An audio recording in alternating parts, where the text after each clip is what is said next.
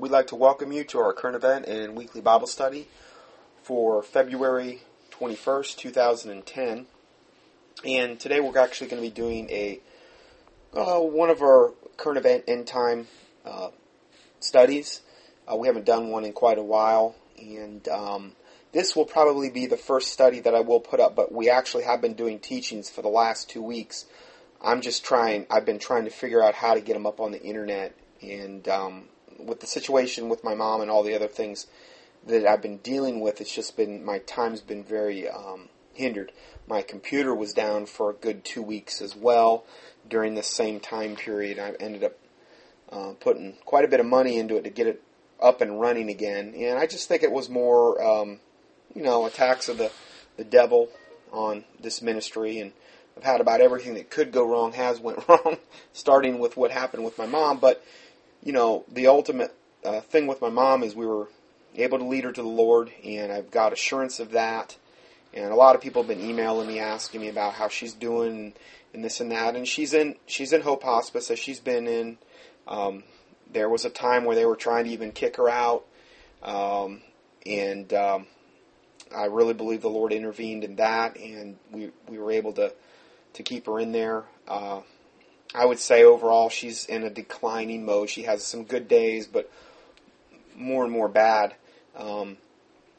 But she doesn't really seem to be suffering. And other than, just some bowel issues she's been facing, that's the main thing that's been causing her probably grief. But with her prognosis, and I told her this, unless God does a miracle, which He's perfectly capable of doing, it doesn't look real good because of the cancer had spread to the liver, the lungs, and started in the uterus. So, and then the stroke that she had, which complicated everything. So she's aware of her condition at this point, and I told her yesterday, the Bible says to be absent from the body is to be present with the Lord, and she was real interested in that Bible verse, and she's shown, a lot of interest in spiritual things and prayer and things like that since this all happened, where she got saved, which she never had before. And the day that she had the stroke, she didn't remember anything, and that was the day I led her to the Lord. But when I questioned her further about that, I said, do you remember me praying with you that day? And she's like, oh, I remember that. I said, well, do you remember 911, the ambulance coming, you having the stroke, everything in between? She's like, I don't remember any of that.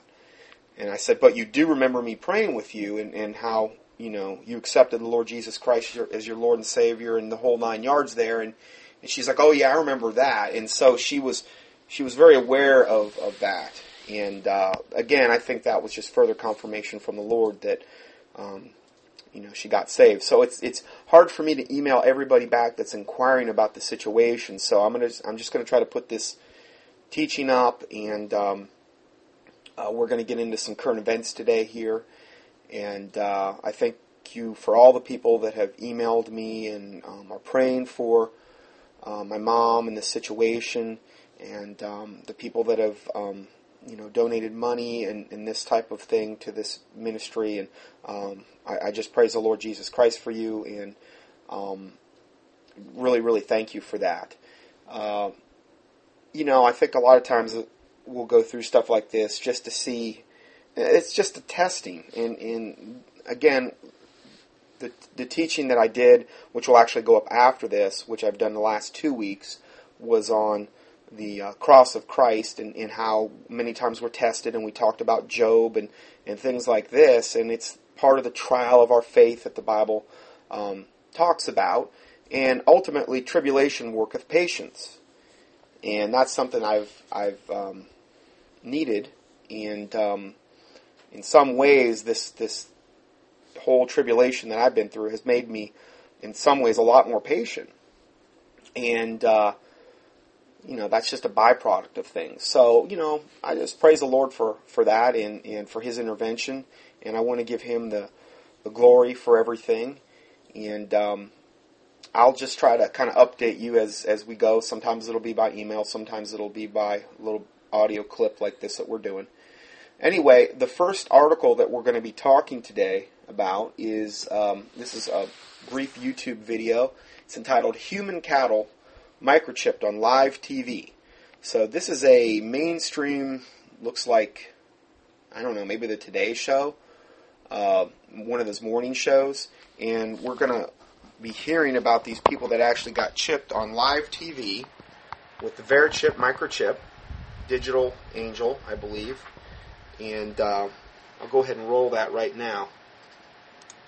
You may remember when we had the Jacobs family here on Today last month, they announced they'd be the first family to be fitted with the VeriChip. It's a tiny computer chip that can be implanted in the body and then scanned for personal and medical information in emergency situations.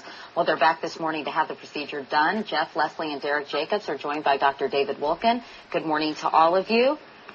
Nice to see. Now, just so you can have an idea, now the link to this will be in PDF format. I'm hoping to get this teaching up on the internet. Hopefully, I believe the PDF will be with it. Yes, it will. And I'm hoping to get this up today. I'm just trying to get acquainted and affiliated with this new system. I was very acquainted and affiliated with Sermon Audio, but this new system's thrown me some curveballs, and I'm trying to get up to speed. But you'll be able to watch this video. The PDF will be provided and all the links to it, because I always want to try to document everything that we're doing. But what we're seeing here is this family and a lady. It looks like they're in a doctor's office. She's on a doctor's table laying there, and she's got these doctors around her and getting ready to get this microchip inserted into them. And really what this is considered is anytime you puncture the skin from a technical standpoint, that is considered surgery. And this is why vaccinations, one of the ways that you can protest vaccinations as well, because it's really surgery that you're not authorizing them to do. They're penetrating your skin, and in this case they're putting a microchip in, or they could be putting controlled poisons in, like in the form of a vaccine. And I've done several teachings on that. Now, one of the easiest ways right now that you could find any of my previous teachings is just to go up to YouTube, enter my name in, Scott Johnson, and then whatever subject you're searching for, whether it's Mark of the Beast, salvation, prayer, you just enter in one word, and generally there's been several people. I put up one last night, or I sent out one regarding salvation, and I looked at, there was I think 6 different people just on the first page that had put that teaching up on YouTube. So it's kind of covered from several different angles up on YouTube. With contendingfortruth.com, eventually we will have all the previous teachings up there in, I believe, a searchable format. But for right now, we just don't have that. We do have all the teachings up on contendingfortruth.com in the archive. If you go up to the website and you go to the left-hand corner, you'll see audio, and you click on that, and you come down, there's a little link that talks about the archives. You click on that, and every single one of my teachings are in there, but it's not in a real searchable format, and it's not in any particular order, so it's a little bit tough to find. But on YouTube, you can search them that way. Anyway, let's go further. Good morning. And Keith Bolton of Applied Digital Solutions joins us as well, right, Keith? Good morning, Katie. How nice to see you again. Nice to see you too. Briefly, for people who might not be familiar with this technology, can you just describe what the VeriChip is and how it works? Yes, VeriChip is an advanced verification system. It's designed to have a small little needle injected inside of the body, and there's a small little chip that can provide information in the event that you cannot speak. Where is it implanted generally, Keith? Generally, it's implanted in the upper right area to the shoulder, and Jeff Jacobs is actually having his in the shoulder type area. Okay, we'll get to Jeff in a moment, but Leslie and Derek, I know that you had your chips implanted earlier this morning. How did the procedure go, Derek? It went very well. I was actually amazed on how simple and easy it was. Yeah, and Leslie, how about you? Are you feeling any after effects? Was it painful in any way? Oh, no, it was incredibly simple. I felt absolutely nothing, and I feel great. In fact, I know, Leslie, that, well, Derek, first of all, is sort of the catalyst behind this. He saw the Verichip on the Today Show, and I understand he started pestering you right away, but it really will serve a very useful purpose for your family, Leslie, because I know that your husband, Jeff, was taken to the emergency room in 1995, and doctors asked what medications he was on, and you had a difficult time remembering, right? Oh, yes, he's been rushed many a times, and he's on over 10 medications, had cancer, numerous complications. It's just too much to remember, and with the Verichip and the scanner, instantaneously they will be able to access all this information. Derek, tell me. So again, just pure propaganda. This is what this is. It's a pure propaganda clip on the benefits and the merits of this demonic microchip, which is really the forerunner to the mark of the beast, is essentially what we're talking about here. And again, I've done at least 2 different studies on the mark of the beast, and if you want to search that out, for now, like I said, the YouTube option is probably the easiest way to find it that I mentioned before. Tell me why, when you saw this, you thought, I have to have my family get this ASAP. What was it about it? Well, technology is my life, and this is a great technological advancement. And also, I thought that it could help my dad because, as my mom said, we have gone to the emergency room many times with him, and a lot of times he's in too much pain to answer any of the questions that he had. And since his medications change often and his medical history is so long, me and my mom can't remember it, so the Verichip will be able to tell them concise information about his history in only milliseconds. All right. Well, I know that Jeff is about to have the procedure done, and Dr. Wilkin is here, Dr. David Wilkin, a surgeon who your family knows. Dr. Wilkin, why don't you go ahead and implant the chip and just show us how this works? Okay. Well, Jeff's already been prepped with Sterile Field, and he's been infiltrated with a xylocaine to numb the area up. Can I have the chip, please? This is the insertion cannula, and we have to take the piece of tape off. I mean, they're doing this all the way. They got the doctor in the white jacket. They've got nurses standing in the background, and, he's prepped. Really, it looks like he is prepped for surgery, is what we've got in this whole procedure. They want to make it look real official. Which is, in actual fact, the hardest part of the procedure.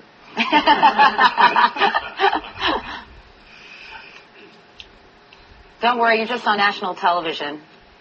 Well, thank you. Katie, no pressure, no pressure. While you're doing that, I just wanted to ask Keith, this will be scanned for information, but how many emergency rooms in this country actually have scanners, and how will they know that they have to scan the patient in the first place? It's not like somebody can say, hey, by the way, I've got a Verichip in my shoulder, check it out. A lot of times people won't be in a condition to say that, right? That is probably correct. However, we have spoke with many hospitals, and quite a few hospitals in Florida will have already agreed to take the scanner. And as far as the procedure, we will give a particular card that would be in a wallet. In the event that they do not see the card, then the medical attendant will either ask you to have a chip, or we hope that the natural procedure would be to just scan over the particular area of the body so they can have that valuable information quickly. I understand this costs $200 for the implantation and then $40 for an annual fee to update information. Well, it's $200 for the chip itself, and then it's $9.95 to have your information stored in the FDA-compliant database that we have. Jeff, well, first of all, Dr. Wilkin, are you... Now, with that, you also get your Ovaltine secret decoder ring and as the aforementioned Hulk Hogan commemorative beer koozie annually. It's kind of an annual thing they ship to you, So anyway, I just wanted to throw that in. Finished? Yeah, we're ready. I've made a little incision in the skin, and I'm getting ready to insert the cannula. Uh-huh. And the cannula is in, and the chip is now extruded, and we're finished. Okay, well, that was quick. Jeff, I don't mean to ignore you. How are you doing down there? Well, I have a doctor who's got the best hands that I know, so of course that's good, and my wonderful family and everyone around, and I thank God so much that I've been given the gift to have something special like this to save my life in case of an emergency. He's thanking God for this gift, and it's nothing more than an absolute curse. These people have no fear of God. They have none. And I think that's what's evidenced by this. That was the thing that kept going through my mind as I witnessed this. I kept thinking, these people have no fear of God whatsoever. That's the overriding thing that I picked up on. Technology. Derek, real quickly, are you worried about the whole Big Brother thing, invasion of privacy? Well, the chip is a freedom of choice thing, and if you want to have it, it's up to you. If you feel that you have a need for it, that's great, and you should get the chip in if you want. And also, you get to choose the information that's on it. So, in our case, we want this information known to the people that need to know it in case of an emergency. So, no, I'm not worried. All right. Well, Derek Leslie and Jeff Jacobs, Dr. David Wolkin and Keith Bolton, thank you all so much for joining us this morning, and good luck with your new chips. Thank you. So, one big happy family. He's saying that these people have that choice at this point. And let's just say that that's true, that they have the choice of even what's on it, which I really don't believe that. But there's going to come a day, obviously, from a biblical perspective where, it's going to be either, take the mark or be beheaded, essentially. From a biblical standpoint, we're looking at this. But it has to start somewhere. And this is where it's starting. It's starting with voluntary. It's a wonderful thing. It's just for, let's use it on people that are, have all these health histories, or possibly people, the elderly with Alzheimer's or dementia, so that we can keep track of them, and if they wander off and they're found, then we have all their medical history. Or implant your kids, because then if they get abducted or something, then, they'll be able to be tracked. Now, it's just they're going to always have an excuse, and they're going to make it sound like it's the greatest thing since sliced bread. But this is where we're starting from. But it's going to become more and more draconian as this technology is implemented further and further into society. So that's the first article that we wanted to go over. The second article, just a real brief one. It's entitled "Greece Bans Cash Transactions Over 1,500 Euros." This was from Reuters. And it said the international, this is actually a commentary from the Reuters article. The international meddlers are going after the Greek underground economy aggressively. They are using the current government debt crisis to gain as much control over the Greek economy as they can. Effective January 1st, 2011, every transaction above 1,500 euros, which would be probably about 3,500 American right now, every transaction above 1,500 euros will be considered illegal if it is done in cash. Transactions will have to be done through debit or credit cards. Who in the world is any government to tell any society what transactions would be considered illegal or non-illegal, particularly when you're using cash? What right would they... But again, it's because of their current thing. They've implemented, evidently, legislation now and buried this within the legislation. And again, we're talking about where do things start? Well, this is another great example of one country where obviously this hasn't been implemented in America yet, or even other parts of the world, but it has to start somewhere. Just like the VeriChip. It's very, very similar, but this is the actual...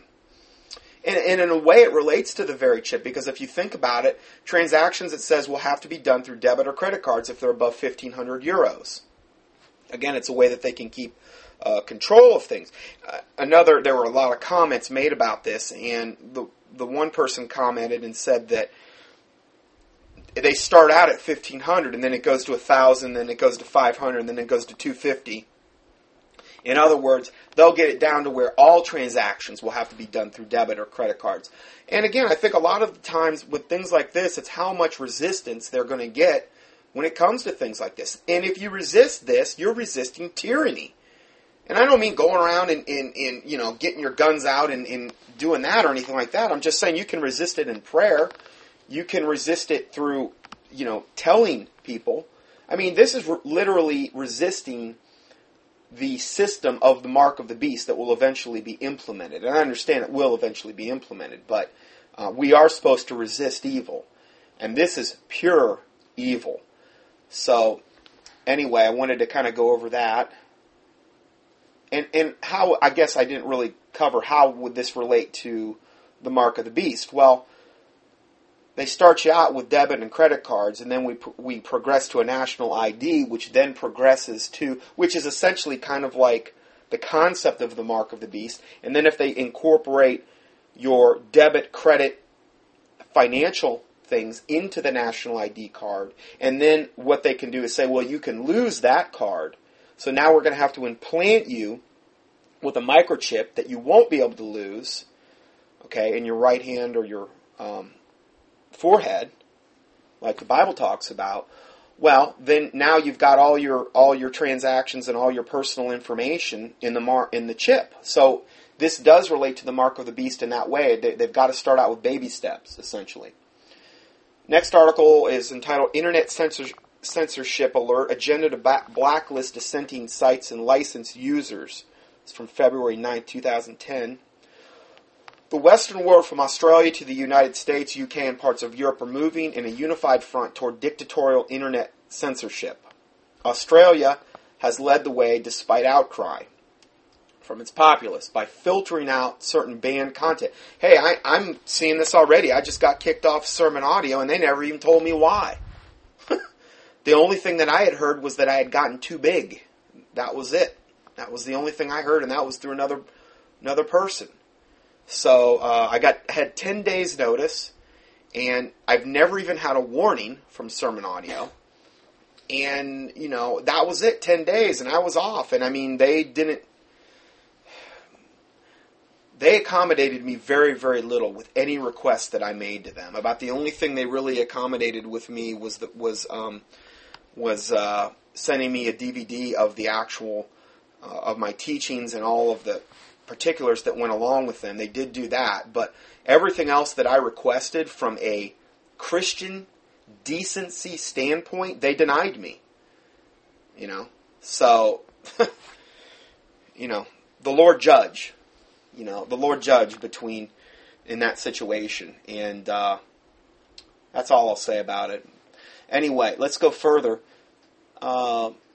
Australia has led the way despite outcry from its populace by filtering out certain banned content. In the United States, Senator Jay Rockefeller of the Rockefeller fame, Illuminati fame, in continuing with his family's tradition of oppressing free humanity, has pushed toward cybersecurity legislation that has already passed the House.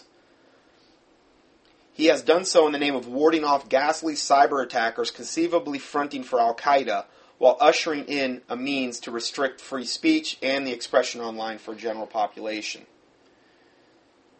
With Obama's support, most of the developed world has accepted plans for the government-approved online activity and Pentagon-monitored internet traffic.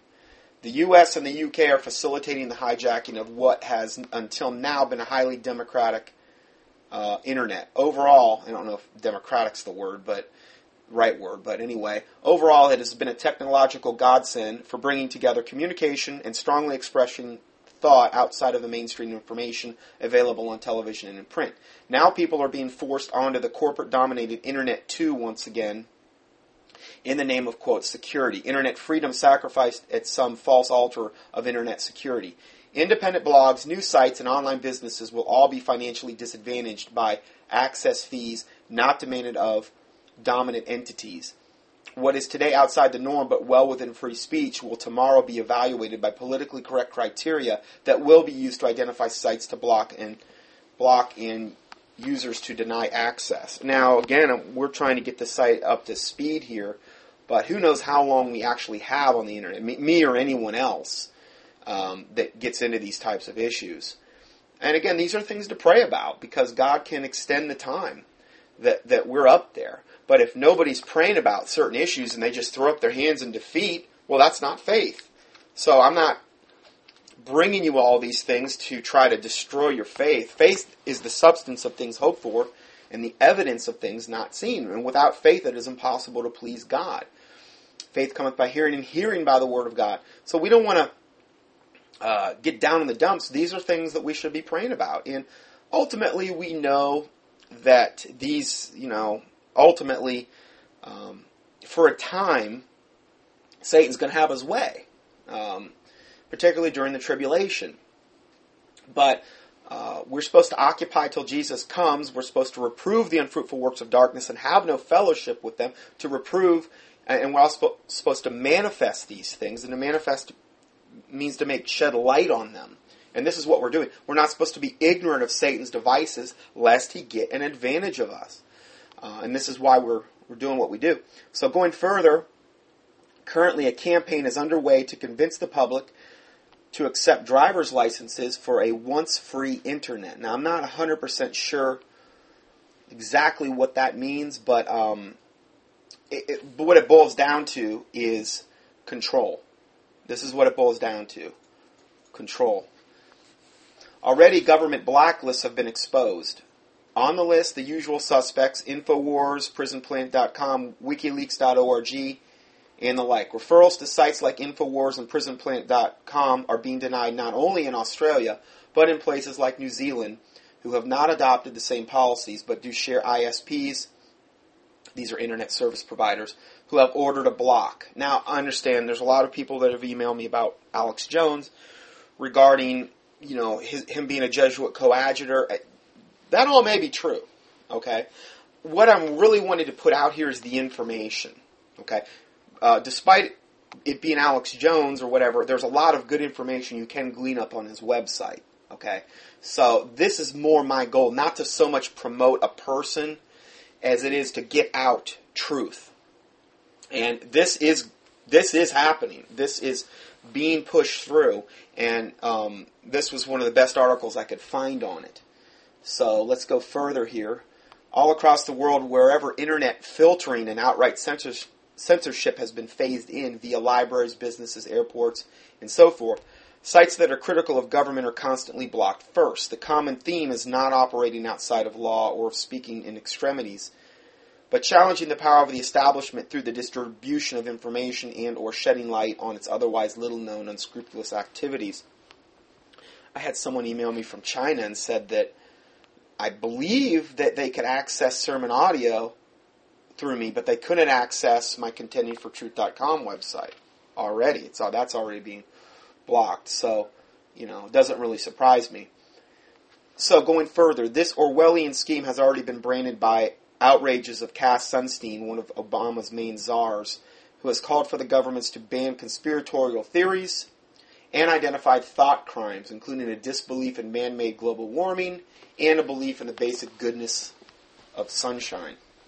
In considering how to eradicate outlawed beliefs, Sunstein posits the benefits of using bloggers to engage and counter disinformation. A very similar version of the strategy has already been adopted by the Pentagon in its InfoWars campaign. Internet censorship threatens to stifle out a recent phenomenon of free thought and widespread information that has flourished on the Internet and the World Wide Web.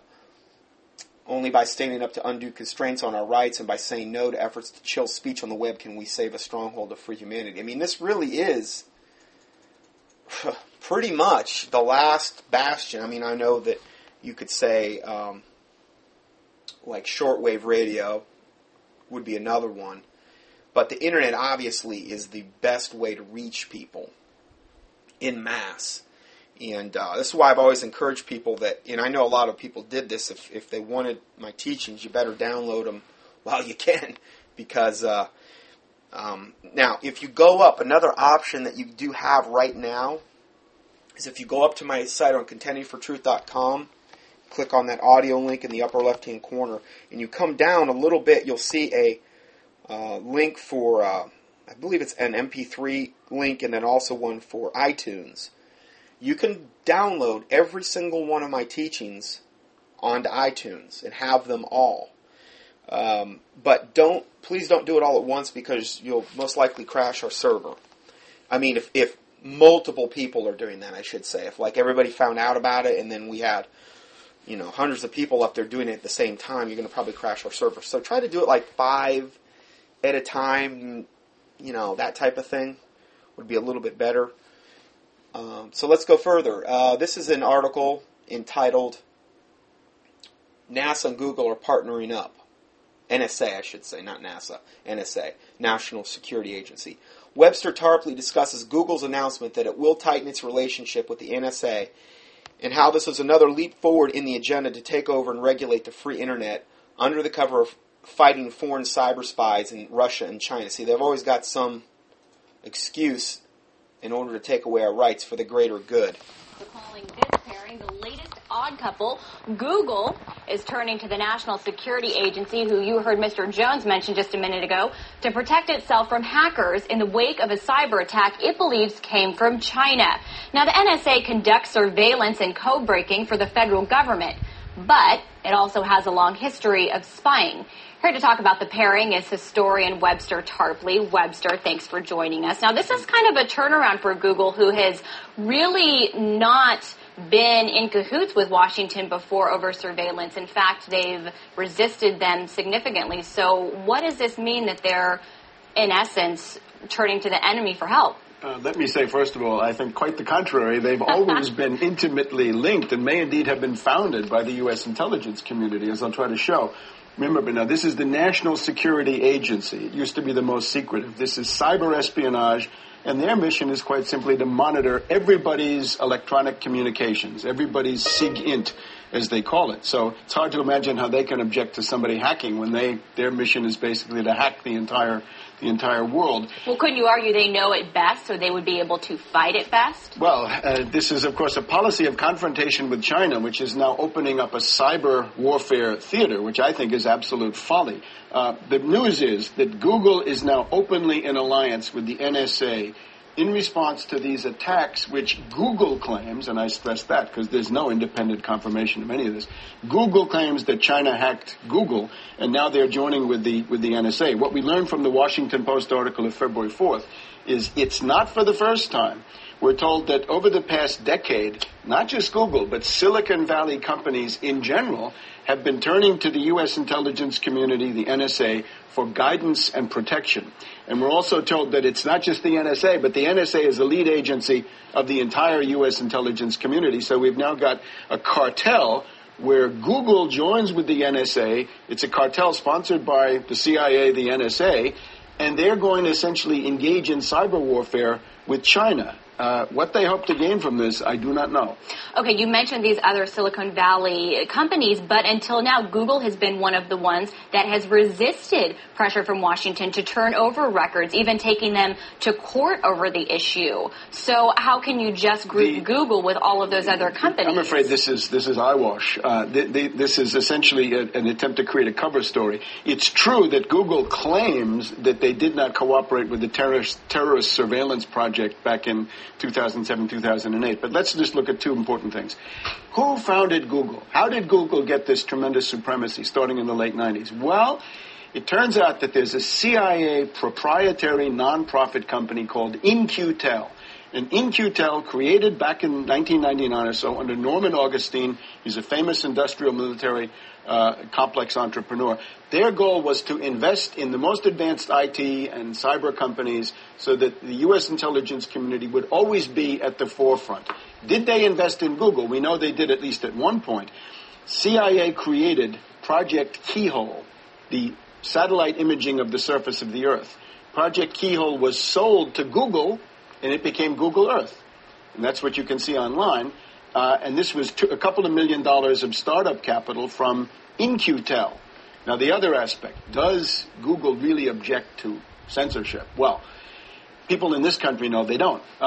Case in point, a famous FBI whistleblower, Sybil Edmonds, was about to testify in Congress. She had a story which was very damaging to the U.S. official account of 9/11. She happened to have her blog at Google Blog. Right before she was going to testify, Google blocked her blog.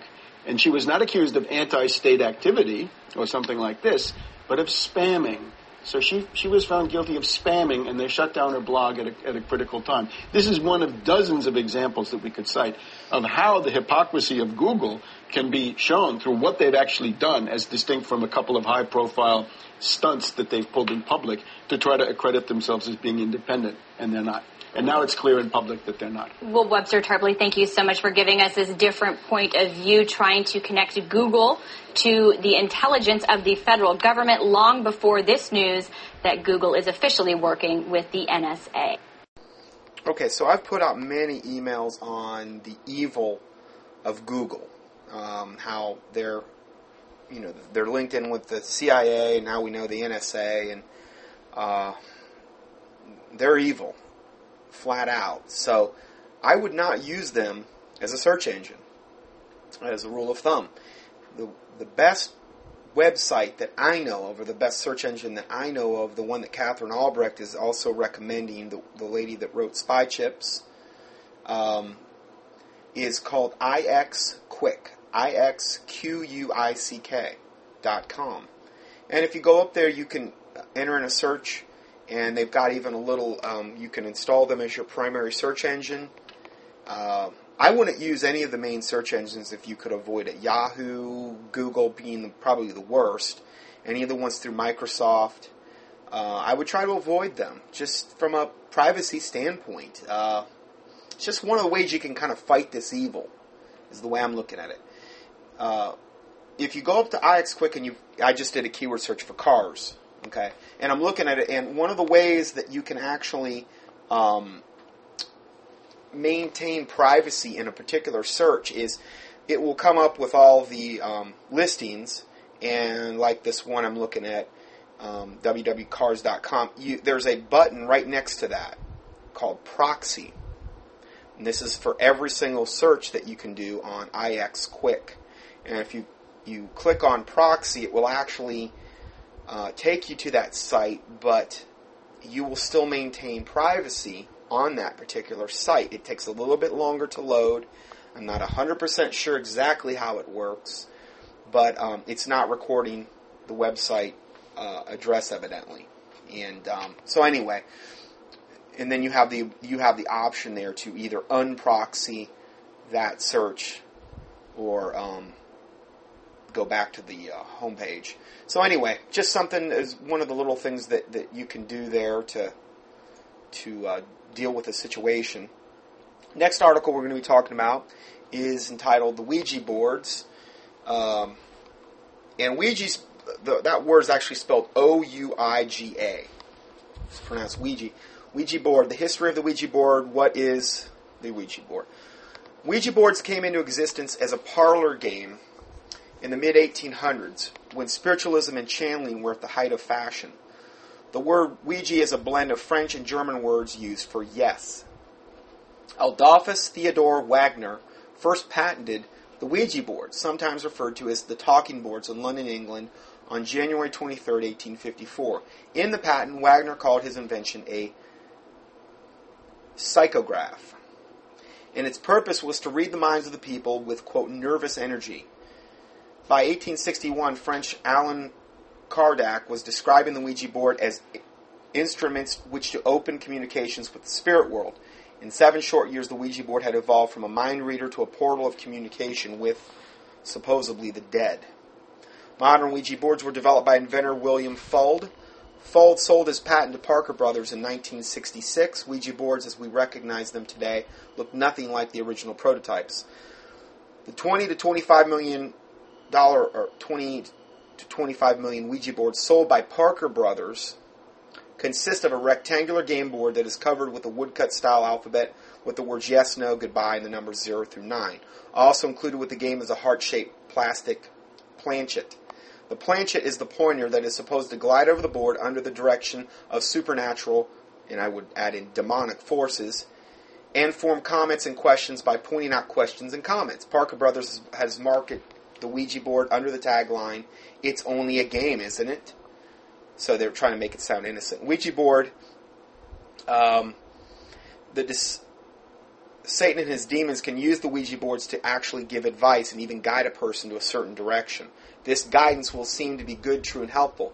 Satan and his demons pretend to be caring. They try to appear as something that appears harmless. The Bible says, "And no marvel, for Satan himself is transformed into an angel of light. Therefore it is no great thing if his ministers also be transformed as ministers of righteousness, whose end shall be according to their works." 2 Corinthians 11, 14, and 15.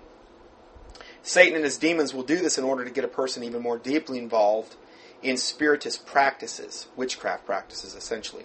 Things like the Ouija board appear to be innocent at first, but as soon as a person finds themselves addicted to guidance from the spirit world, thereby allowing Satan to control their life.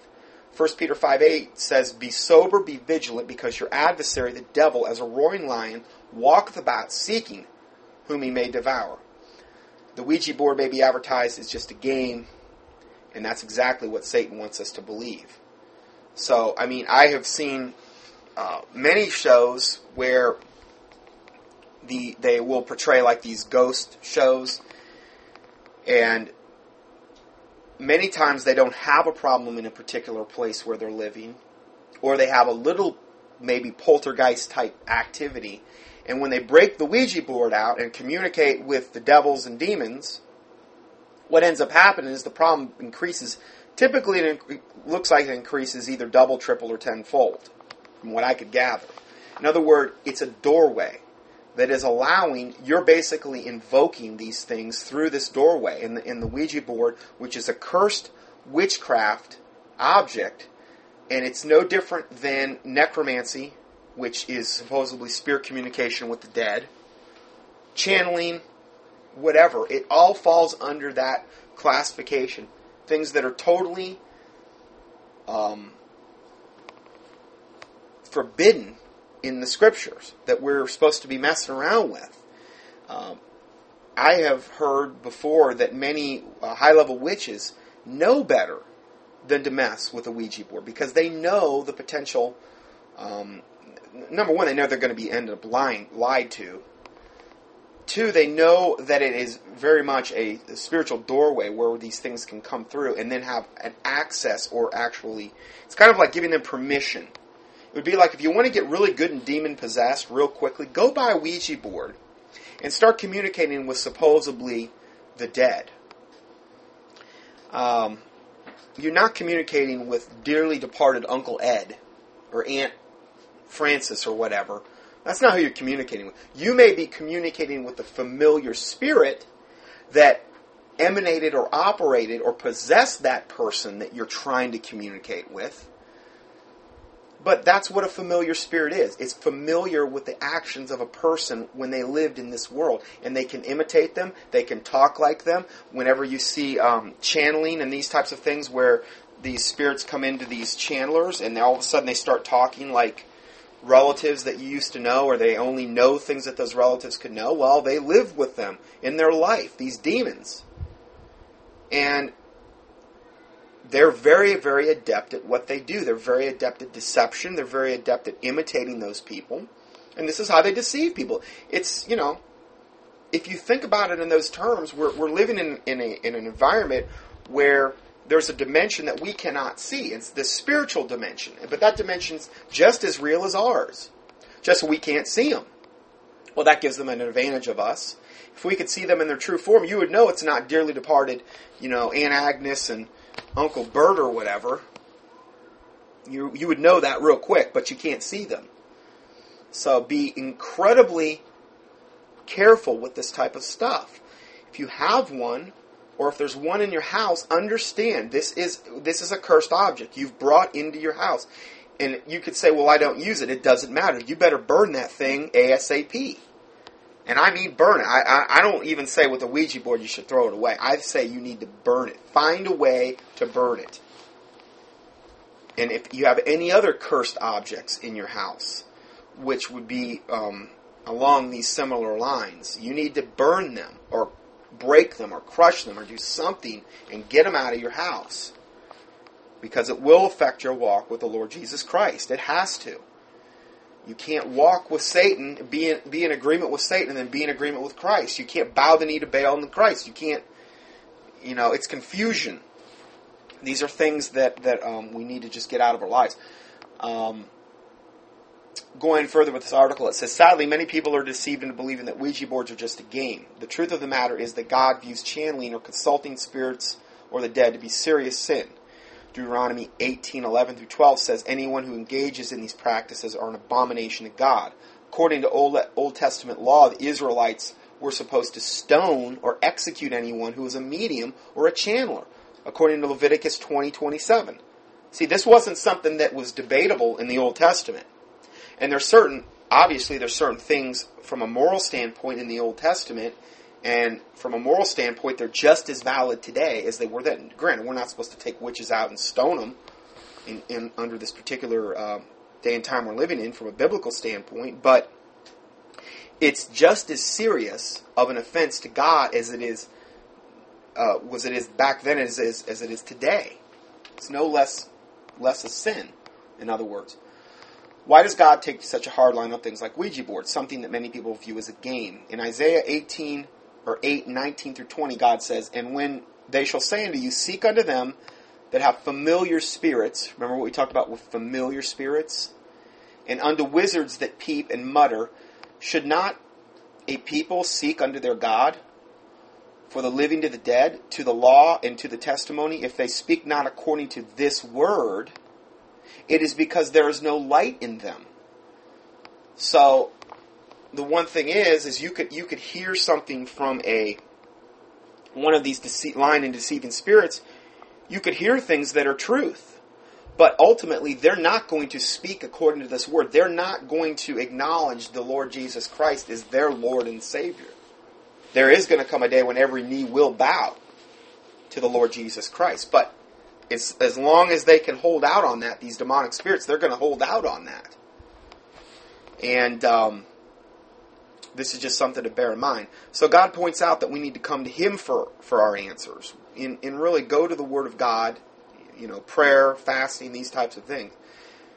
Because God is omniscient and omnipresent, He knows everything and He is in control of everything. Asking charlatans and unknown entities for advice can be worse than fruitless. It can be dangerous. It is dangerous. It's not can be. It is dangerous. God wants us to trust in Him, in His Word. Now, in light of that, a lot of people had sent me this article from One News Now. Pink Ouija boards sold as a toy for tots now. They got the new pink Ouija boards out.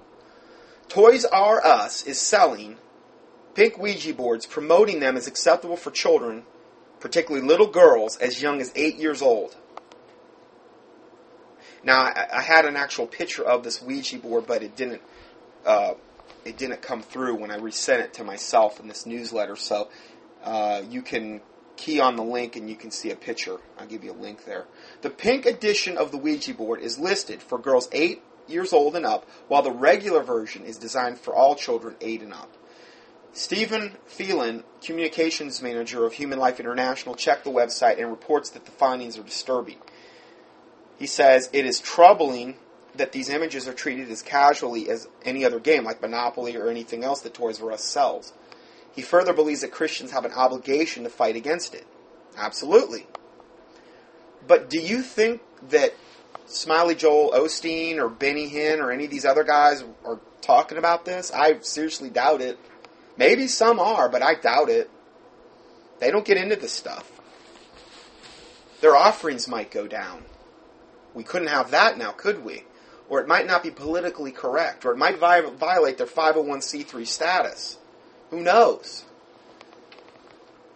If you go to the comments section on Toys R Us website, you'll read comments from people who talk about being obsessed with it, meaning the Ouija board.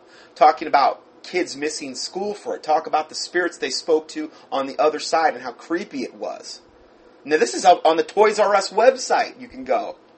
The communication manager adds that the primary groups that deny the evil of the Ouija board are the ones who deny the spirit world entirely. He goes on to say Christians have a biblical mandate. Amen. And again, to be quite honest, that's what this ministry that the Lord's put me into is all about. It's about being a watchman. It's about, if you see the sword come into the city and you warn not the city, then that blood will be required at the watchman's hands, as the Bible talks about in Ezekiel 3 and Ezekiel 33. Well, this is what we're doing. The Bible talks about in Hosea 4:6, "My children are destroyed for lack of knowledge." Well, if you have one of these things in your house, and you don't even know it's wickedness or sin, do you think that might be able to destroy you for lack of knowledge? Or destroy you on some level? You got a cursed object in your house, or bare minimum hinder your walk with the Lord greatly. The Bible says, "Am I therefore become your enemy because I tell you the truth? Galatians 4:16. Hopefully this wouldn't be a matter that somebody would get mad at me about. But I've been surprised at what people get mad about regarding these types of issues. Anyway, let's go further. He goes on to say we're supposed to deal with the truth only. We're supposed to have nothing to do with dark spirits. We're not supposed to dabble in anything that would compromise our souls, and that's exactly what this does. Now, the manufacturer of this product is Hasbro. You know, I don't think there's anything wrong with praying against this type of stuff, it's particularly if the company like Hasbro or Parker Brothers or whatever is making this. Why not go to the Lord directly in regard to that company? If they're wicked, that the Lord would intervene and stop them doing this, to defiling these children. Now, I understand there's a lot of ways children are being defiled. You got Harry Potter. Now they're going to open a theme park up at, was it Universal? Harry Potter, whole thing on Harry Potter. You can go up there and you can ride your witch's broom, and you can do your spells and stand around your magic cauldron and cast spells. And, you know, there's so many different ways. The Twilight shows with how everybody's being obsessed with vampires. They've got books. They've got TV shows. They've got video games. There's so many ways that children are being defiled through the public school system. There's no way to cover it all. I've covered a lot of it in previous teachings. And if you go up to YouTube, if you want to search for anything I might have done a study on, just go up to YouTube, key in Scott Johnson, and then key in whatever subject you're looking for. And if I've done teaching on that particular thing, it will show up most likely. So, I just wanted to kind of cover that because I've had a lot of questions in the past about these Ouija boards, and they're an abomination. They are truly an abomination. Next thing that we're going to get into is regarding the third temple. What does the Bible say? I had a question about, somebody emailed me about the third temple and what biblical proof can you provide regarding the third temple being rebuilt. This is a partial response from me and a partial response from another website that I found that did a very good job answering this question. Jesus foretold the coming of the third temple after the destruction by the Romans in 70 A.D., after the destruction, the second temple of the Romans in 70 A.D. In Matthew 24:2, Jesus told the disciples after they commented about the beauty of the temple that not one stone would be left upon another. This was fulfilled in 70 A.D. by the Romans under Titus. Later, Jesus refers to this as the time of the end, when the third temple would be defiled, causing the abomination of desolation. The temple being rebuilt is heavily inferred in Scripture. First, see how the words, quote, holy place are used in the Scripture. And I give you a link there that you can go to regarding the words holy place. And the holy place is part of the innermost sanctum of the tabernacle that was eventually moved to the permanent temple that has been destroyed twice. In order for the first two verses to be fulfilled, and for the daily sacrifice and oblation to cease at the midpoint of the tribulation, there has to be a rebuilt temple. Okay, so if we look at this word, holy place, in Scripture, let's see here. Let's just look at Matthew 24:15. And the gospel of the kingdom will be preached in all the world as a witness to all the nations, and then the end will come. Now this is actually verse 14. When ye therefore shall... Now notice what's connected with this verse. Okay? Because a lot of people say, oh, the preterists say all this stuff's already happened. Okay, around 70 AD, destruction of the temple. And I understand there's different flavors and versions of preterism, but notice what's connected with the abomination of desolation. And the gospel of the kingdom will be preached in all the world as a witness to all the nations, and then the end will come. Has that happened in 70 AD? No! Notice what the next verse says. When ye therefore shall see the abomination of desolation spoken of by Daniel the prophet stand in the holy place, whoso readeth, let him understand. So, the holy place, okay, was, you have to have the temple rebuilt in order to have the holy place, okay? That's just one of the things where we could say it's inferred in Scripture. Mark 13:14. But when ye shall see the abomination of desolation spoken of by Daniel the prophet standing where it ought not, let him that readeth understand, and let them that be in Judea flee into the mountains. And again, it's the same basic thing. The holy place is, in this particular verse, standing where it ought not. In other words, this abomination of desolation shouldn't be in the holy place, in the temple. Daniel 9:27, and he shall confirm the covenant with many for 1 week. Now, this is the Antichrist that we're in reference to. He shall confirm the covenant with many for 1 week, and in the midst of the week, in the midst of this week, okay, which is the 7-year period of the tribulation, at the midpoint, 3.5 years, the midst of the week, he shall cause the sacrifice and the oblation to cease. And for the overspreading of abominations, he shall make it desolate. Overspreading, this is the abomination of desolations. This is what is referred to in Matthew 24:15 and 14 and Mark 13:14 that we just read. Okay, this is what was spoken of by the prophet Daniel, because we're talking about Daniel 9:27. It's going to happen in the midst of the 7-year tribulation. The Antichrist shall confirm the covenant with many for 1 week, for 7 years, and this is how it's going to play out. And then it goes on to say, even until the consummation that shall be determined shall be poured out upon the desolate. Daniel 11:31 says, and the arm shall stand on his part, and they shall pollute the sanctuary of strength, and shall take away the daily sacrifice, and they shall place the abomination that maketh desolate.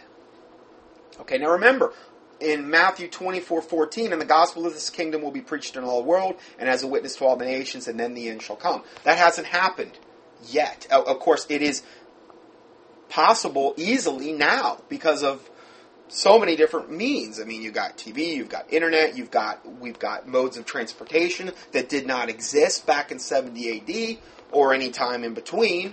Now we actually have the potential to fulfill these verses, whereas previously we did not. A lot of people want to argue about this subject and say, oh, it's already passed and this type of stuff. I'm sorry, but I mean, you know, there's so much evidence. This is just one little thing we're looking at, that this stuff has not happened yet, and it will happen. But in order for the sacrifice and the oblation and the daily sacrifice to cease, there has to be a rebuilt temple for it to cease. That's the way it has to be. Daniel 12:11. And from that time the daily sacrifice shall be taken away, and the abomination that maketh desolate set up. There shall be 1,290 days. Again, we've got 3 witnesses in Daniel talking about the abomination of desolation. Revelation 13:14 says, and deceiveth them, this is the false prophet, I believe. Yeah, this is the false prophet. And deceiveth them that dwell on the earth, by the means of those miracles which he had power to do in the sight of the beast. Okay, this is the second beast, the false prophet. Saying to them that dwell on the earth, that they should make an image to the beast, which had the wound by a sword and did live. Now, a lot of people, and I tend to agree, that this is the actual abomination of desolation that we're in reference to here. This is this image of the beast, which they're going to put most likely in the temple. Now, again, you know, I know that you could probably maybe try to argue. I think it's the most likely candidate for the abomination of desolation. Okay? And remember, the false prophet is going to deceive them that dwell on earth by the means of those miracles which he had power to do in the sight of the beast. The Antichrist, the false prophet, their main modus operandi, the main way that they are going to deceive everyone is by the miracles, the lying signs and wonders that they're going to have power to do through Satan, through witchcraft. Witchcraft is the coming essence of the one world religion that we're moving into. New Age witchcraft, theosophy, I think, is going to be very much a part of that, according to Share International and a lot of the high-level Luciferians I've seen writings of. So, this image of the beast is most likely going to be the abomination of desolation. Revelation, the next verse, Revelation 13:15, and he had power to give life unto the image of the beast. So this image is actually going to appear to come to life. Probably demonically speaking, we'll have this. And the image of that beast beast should both speak and cause that as many as would not worship the image of the beast should be killed. I mean, this is how important this image is going to be. People are going to either have to bow down and worship it, or, you're going to be beheaded. Now, again, that's a little bit different than taking the mark of the beast, but there's going to be different criteria for beheadment. I mean, they're going to want you to take the mark of the beast. They're going to want you to bow down and worship the image of the beast. They're going to want you to, give all allegiance and glory. So this will be the primary centerpiece of idol worship in the coming 7-year tribulation. And most likely this image of the beast will most likely be set up at the midpoint of the tribulation, most likely being the abomination of desolation. Now, Paul also notes the need for a third temple and the role the temple will play. The Antichrist will enter the temple and proclaim himself to be God. This is consistent with the words of Jesus in Daniel about the role the temple will play.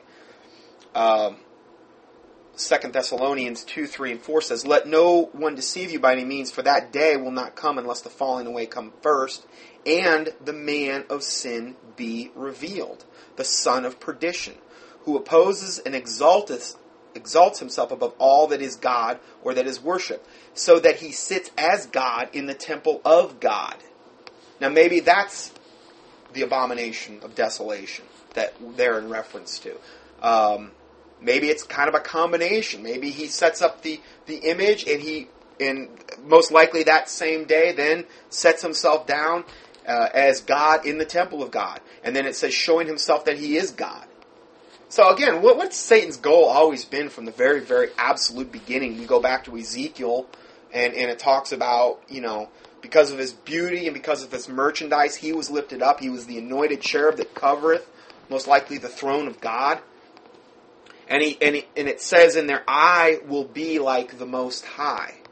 I will ascend unto the sides of the north." He wanted to be God. He's always wanted to be God. So this is just further evidence that he hasn't changed his tactics. He's no different than he ever was. And he just has this unbelievable desire to be worshipped, because he's been jealous of God, for thousands of years. And it caused him to fall. So it's no different. The long absence of a temple in Israel's gathering are foretold by Hosea. The many days refers to our own day. The only other time since Hosea's day there was no temple was for a 70-year period between 586 BC and 516 BC. 70 years does not qualify as a long absence when the only other time is over 1900 years. For the children of Israel, this is Hosea 3:4. "For the children of Israel shall abide many days without a king or prince, without sacrifice or sacred pillar, without ephod or teraphim.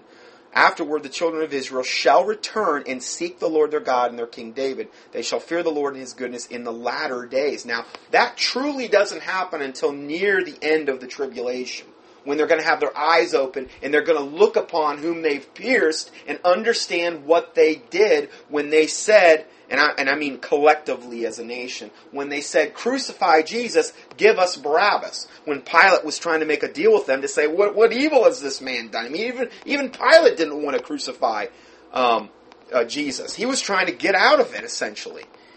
And they were like, give us Barabbas, crucify Jesus Christ, let his blood be upon us and our children. And I've done a whole teaching on this, the biblical cause for Israel's afflictions. And it's not anti-Semitic, it's just stating biblical facts that are clearly outlined in the New Testament.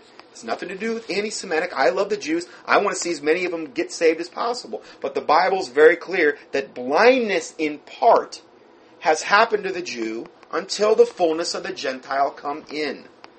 So this is, it's a little condensed version there, but if you want to know more about that, just key in Scott Johnson at YouTube in Israel, or affliction, and you should find it. Anyway, so let's go further. To rebuild the Jewish temple, there first must be a desire to construct on the Temple Mount. Construction would bring the Islamic world even more against Israel. Israel would also need to prepare for this temple. The priesthood would need to be trained in preparations of temple objects, such as a menorah, showbread table, altars, and clothing for the priesthood. Currently, an organization known as the Temple Mount Faithful is preparing for the Third Temple. They have a website detailing their preparations, www.templeinstitute.org. Now, I'm on their email list. I've been on their email list for years because I want to keep an eye on them. And they've pretty much got about everything they need. A lot of it, I believe, has been found in either excavations that maybe they haven't even disclosed. A lot of it, stuff has actually been made and prepared in the biblical mode. I've heard they've got all the priest garments, and there's probably a lot that they're not revealing that they've already got and set in place. I mean, they're raring and ready to go, this Temple Institute. So, understand, this is already, preparations are being done and have been being done for a long time. According to the Bible, only a select group of descendants of Aaron could be priests in the temple. A question often asked is, how can we know who is a descendant of Aaron? The Jewish last name Cohen in its other forms is a priesthood marker. The last name Cohen is a traceable family line, means the male is a potential candidate for Jewish priesthood. And again, you could go down that rabbit trail, I'm sure, for 2 or 3 hours, but that will just touch on that. Much of the items for rebuilding of the temple are accounted for at this time. Israel is in control of the Temple Mount, pretty much. I mean, Dome of the Rock's there, but then going further, there is a Jewish priesthood in training for temple services at this time. Also, many of the items for the temple service have been constructed. I would say the vast majority, from what I've heard leaked. And then items taken in 70 AD have been located in Rome under Vatican control. Their return has been requested. Okay, so what Israel lacks for, at least maybe, we don't know, would be a suitable red heifer to purify the Temple Mount site. Red heifer. In the Numbers 19, God gave Israel a method of cleansing the defiled. The procedure is to take the ashes from a burned red heifer without spot or blemish and combine them with water and perform a cleansing ceremony. This would be procedure to cleanse the Temple Mount once construction of the temple was completed or started. To date, a red heifer has not been found that is considered suitable by the rabbis for cleansing. We don't know that. We don't know what they have, and we don't know, maybe they've got a red heifer. Maybe they've got, who knows. Several have come close to a perfect red heifer, but it's supposedly not been found. The possibility also exists that if there were a perfect red heifer, its existence would be kept secret. I know that Hagee has a farm where he was trying to breed one of these perfect red heifers. And I know there's a lot of supposed Christians that give money to this Temple Institute and give money to all these organizations in Judaism so that they can have this temple. Now, why in the world would a Christian give money? When Jesus Christ died on the cross, he said, "It is finished." He was the perfect sacrifice that was slain before the foundation of the earth. If you give to those organizations, you're basically saying, well, Jesus has sacrificed, that's all well and good, but I really want to see the temple rebuilt, and I want to see that daily oblation and sacrifice continue, even though it's an abomination in God's sight. Now, is it going to happen? Yes, because the Bible says it's going to happen. But that doesn't mean we put money into that happening. That's an abomination. I mean, that is, you want to be real careful about that stuff. And I know John Hagee is integrally related into that, and he believes in ethnic salvation, meaning that the Jews don't have to get saved the same way that we do. They get a free pass just because they're Jewish. And I've documented all this in several teachings. Just do a keyword search for Scott Johnson and the word Hagee up on YouTube. And if you're hearing this teaching for the first time, let's say sometime in the near future, sometime in 2010 or 11 or whatever, go to my site contendingfortruth.com and do the keyword search at that point, because we'll have everything up and hopefully in a searchable database at that point in one spot. So let's go further. Let's see here. Yeah, and then they go on to say in Texas there are ranchers who are selectively breeding cattle to bring forth about the birth of a perfect red heifer. Numbers 19 says, "Now the Lord God Now the Lord spoke to Moses and Aaron, saying, This is the ordinance of the law which the Lord had commanded, saying, Speak to the children of Israel, that they bring you a red heifer without blemish, in which there is no defect, and on which a yoke has never come. You shall give it to Eleazar the priest, that he may take it outside the camp, that it shall be slaughtered before him, and Eleazar the priest shall take some of its blood with his finger, and sprinkle some of the blood 7 times, directly in front of the tabernacle of meeting. Then the heifer shall be burned in his sight, its hide, its flesh, its blood, and its offal shall be burned. And the priest shall take cedar wood and hyssop and scarlet, and cast them into the midst of the burning the heifer. The lack of the red heifer, or at least a reported lack, tells us that the third temple might be in the distant future, but we'll see. Again, you can't be absolutely... We don't know what's there and what's not there, and what they're withholding and what they're not telling us, so we can only speculate. Next article is Rockefeller Banking Company announces plans to fund the third temple. Now look at who we got here. We just talked about Rockefeller wanting to take away all of our rights. Rockefeller is Jewish, as well as Rothschild. And there's whole streets named after, like, Rockefeller and Rothschild in Jerusalem. They're heavily involved with the archaeological projects that take place in Israel, particularly in the Jerusalem area. They fund a lot of them, and they're integrally related and interested in this subject of this third temple. And we're going to look at that right now. Let's see here. This is from a news brief, and this was originally emanated from... What's that noise? Okay, so let's go further. This is from Kinty Mining Limited. Announces David Rockefeller and the rebuilding of the third Jewish temple, in addition to Frank Love commencing the, quote, Temple Now project. This is from CNN Money. January 29th, 2010. This just happened. Kinty Holdings Group President Frank Love and Director David Rockefeller states the following. Kinty Holdings will be raising funds to go towards building the third temple in Jerusalem in strict coordination with the Temple Institute. Remember what I just mentioned, the Temple Institute? They're at the spear tip. Look at who they're being funded by. One of the highest Illuminati families on the planet. So they're going to be funding the third temple in Jerusalem in strict coordination with the Temple Institute and Rabbi Chaim Rickman. This article then lists a link to which you can go that shows you pictures of the planned third temple. And I had to take the images out in order to send this, but you can click on the link, or you can do a keyword search for this, and you'll find the images.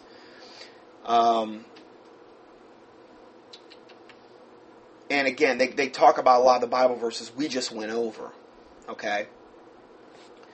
And it's kind of redundant to repeat any of that. Let's see here. So anyway, I thought that was pretty interesting. And again, it kind of shows us how close we may be to this. Now, the next article is entitled Freemasonry has a long, fervent desire to rebuild the third temple. Now, these last two articles, this is the last article, are both from Cutting Edge. Illuminized Western Freemasonry has long desired to rebuild Solomon's temple on the Temple Mount. So now we have the Freemasons that are so interested in this particular subject. So we've got two of the most wicked factions on the planet, absolutely 100% obsessed. And we're going to see how obsessed the Freemasons are with this very subject. Masonic forces in the United Kingdom, the United States, and Israel are absolutely determined to rebuild Solomon's temple. This plan will bring about World War III, most likely bring about World War III, the Antichrist, and the beginning of the tribulation. The third temple will be patterned after Solomon's temple. And let's see here. Let us examine how important the temple is to the practice of the Masonic religion. All the objects which constitute the Masonic science of symbolism, the most important and the most cherished by the Freemason, and by far the most significant, is the temple in Jerusalem.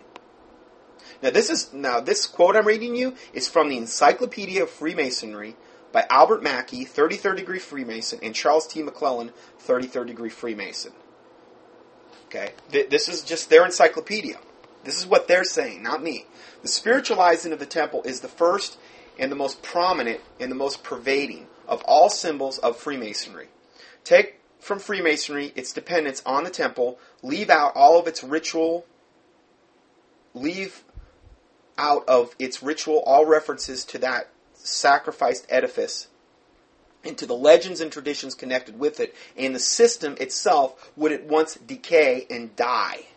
So if you were to take from Freemasonry the dependence on the temple and all the things surrounding that, it's saying that the Freemasonic system would at once decay and die. That's how important it is. What do you think that show National Treasure was? I mean, it was very much related to this subject, where they find this unbelievably gigantic treasure below New York City. You know, and it's... The Freemasons are absolutely 100% obsessed with this subject. Let us repeat the critical understanding that the noted 33rd degree Masonic author Albert Mackey's just given us. And again, it's the same quote I just read about if you took from Freemasonry the dependence on the temple. The whole system would collapse, essentially. Therefore, the first understanding we want you to grasp is that Freemasonry is absolutely, completely, 100% devoted to Solomon's Temple, without which the entire structure and foundation of Freemasonry would die. Thus, Freemasonry stands in stark contrast to genuine biblical Christianity. In other words, Freemasonry is rooted at its deepest foundation to the first covenant of the Old Testament, but mixed in with a ton of witchcraft, while biblical Christianity is rooted to the second covenant of Jesus Christ as delineated in the New Testament. Mackey makes this fact quite clear also. Masonry has derived its temple symbolism, as it has almost all its symbolic ideas, from the Hebrew type. Since the Old Testament was originally written in Hebrew and the New Testament in Greek, Mackey is clearly stating that Freemasonry is rooted in the Old Testament.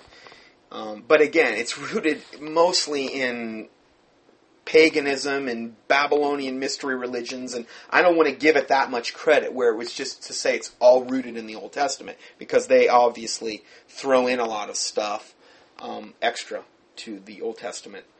In the Masonic Bible, quoted from above, the Temple Illustrated Edition, the author of the foreword sheds some further light upon the importance of Solomon's Temple of Freemasonry.